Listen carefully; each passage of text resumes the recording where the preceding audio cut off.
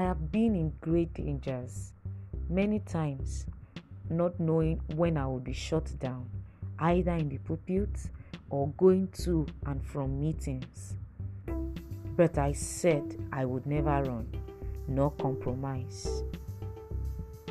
Whose words were these? These were very courageous words from Maria Woodworth Etter. Stay tuned as we learn more about the audacious female evangelist of the 19th century. Hello everyone, I'm welcoming you to the second episode in season 3. If this is your first time on this podcast, I'm Esther and I'm your host. On this podcast, we share insights about your identity, your walk with Jesus, and fulfilling your God-ordained purpose. In this season, we are studying the lives of God's generals. We're looking at men and women whom God raised, whom God used, through whom God touched many lives. And we want to learn from them. We are not doing this to be merely informed. We are doing this to prepare ourselves for what God is said to do in our days. Who am I speaking to? I'm speaking to every believer, every son and daughter of God. Of a truth, we are people who will rise in our ordinations in God. God is said to do great and mighty things through us, and we must prepare ourselves so that we can step into what the Father has prepared. Are you ready to learn? Let us go. On this episode, we are looking at Maria Woodworth Etter. Maria was born on the 22nd of July in 1844 in America. From the tender age of 8, she felt a strong desire to know God, even though her parents were unbelievers and she hardly attended church meetings. Good thing is she became born again and baptized at the age of 13, and she was called to go out into the highways and edges and gather in the lost sheep. So that was her calling. Her calling was to go out into the highways and edges and gather in the lost sheep.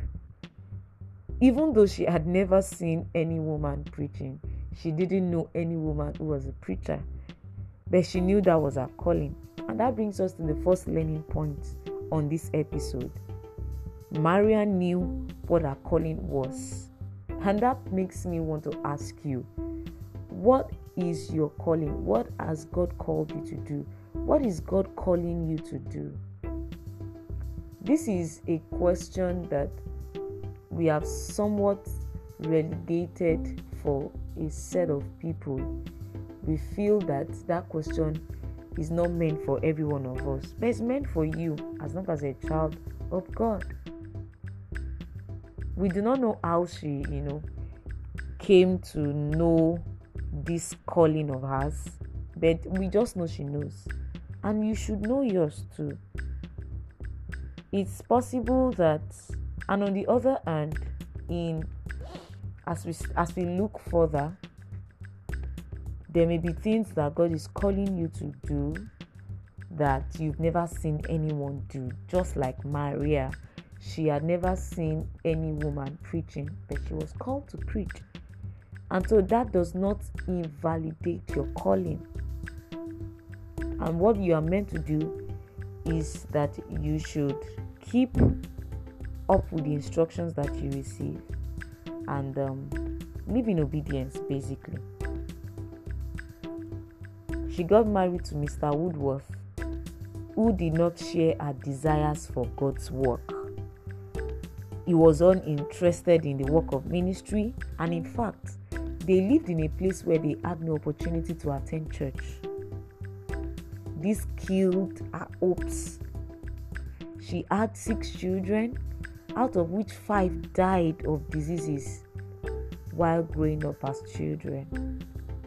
She was belabored by the demands of famine, caring for a growing family, and dealing with an unsupportive husband. And this brings us to a second and very, very important learning point on this episode. Who you get married to is a major decision, and it will impact greatly on whether you will fulfill God's word or not. And even if you get to fulfill God's word, it's going to determine to what extent and how well you do. The decision of who you marry can speed up or slow down your progress on this journey of fulfilling your God-ordained purpose. Gone are the days where you just get married anyhow. And in fact, we are not even going to step into the deceit that you can just marry anybody. That's not true. There were challenges in our way of fulfilling God's call on our life. Apart from her husband's disinterest and the overwhelming responsibilities she had as a mother, preaching as a woman was not accepted in the society and even in the church in those days. Women were silenced by culture and the church. They were not allowed to speak or teach publicly, and they were not even allowed in the pulpit. They were not also allowed to vote. There were mountains of circumstances around her, and these circumstances were huge enough to keep her in silence, but she refused to be silenced. In the midst of all of this, there was a voice within her telling her that she is meant to be calling sinners to repentance. She came to understand through her study of the Bible that God had used women as ministers, as prophets and leaders.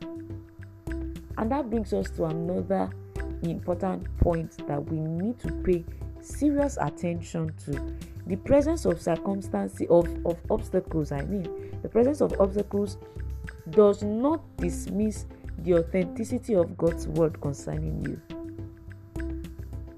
It is logical to expect that doing what God has called you to do will be a smooth ride with little or no difficulties, but this is not the reality. You may be tempted to think that, if God has said it, then it should just go on smoothly. But this is not the reality.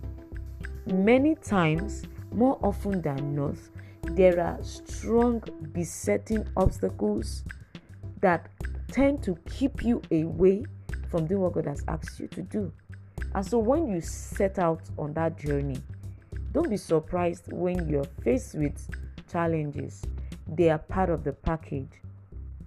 They come with doing what God has asked you to do. And so that is just to let you have it in your mind that doing God's word, fulfilling God's word over your life is not going to be a walk in the park. It can get tedious. It can be very challenging. But God's word over your life will never fail. Maria studied the scriptures and she began preaching God's will in divine healing. She began calling the sinners to repentance.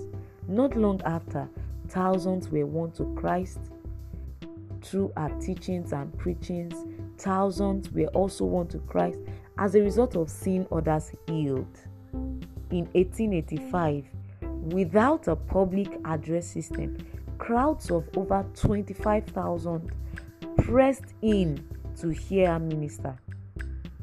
In her meetings, hundreds fell to the ground under the power of God. Woodward Ether not only shook up interdenominational religion, she rocked the secular world with life-altering displays of God's power. She brought thousands and thousands of tough people into the kingdom, and oftentimes thugs, were won over through her teachings, through her preachings, through her meetings. And our meetings were characterized by such a huge display of God's power, where people were receiving healings like magic.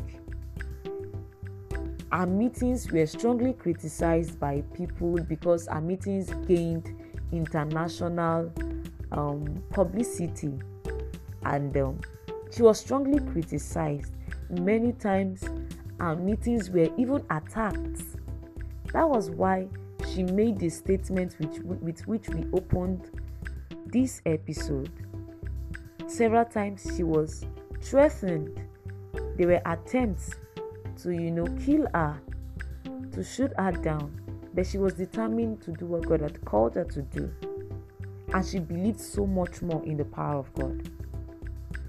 Maria preached that these strong manifestations of the Spirit were nothing new, but she said that they were just something that the church had lost. She was unwavering in determination to break the strongholds that held people, communities, and old cities in bondage. She went all out, fulfilling God's word over her life.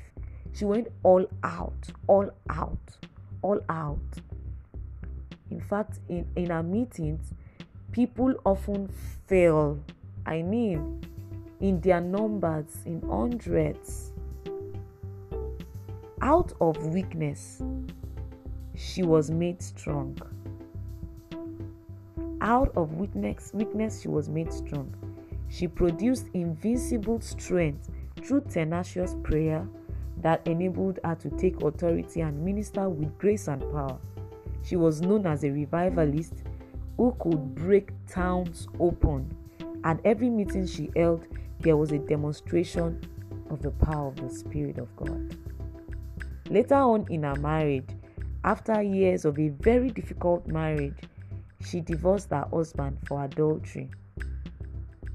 And her husband then openly, spoke ill of her, and he died 1 year later. She later got remarried at the age of 60 to Samuel Ita, a strong believer with whom she did God's work, and he served wholeheartedly with her. She died at 80. Maria is an example of a person who was made strong out of weakness. And I say to you also, no matter the besetting weaknesses that surround you, you also can be made strong. Thank you for joining me on this episode. I strongly implore you to join the e-learning hub. More information about the e-learning hub is available on my Instagram and my Facebook pages. That is where the real hangout is happening. I can't wait to have you join me. If you've been blessed by this episode, please share with your friends, your loved ones, your siblings, your family members, your church group. Share with as many people as possible, and I can't wait to see you in the next episode. Remember, you are God's general.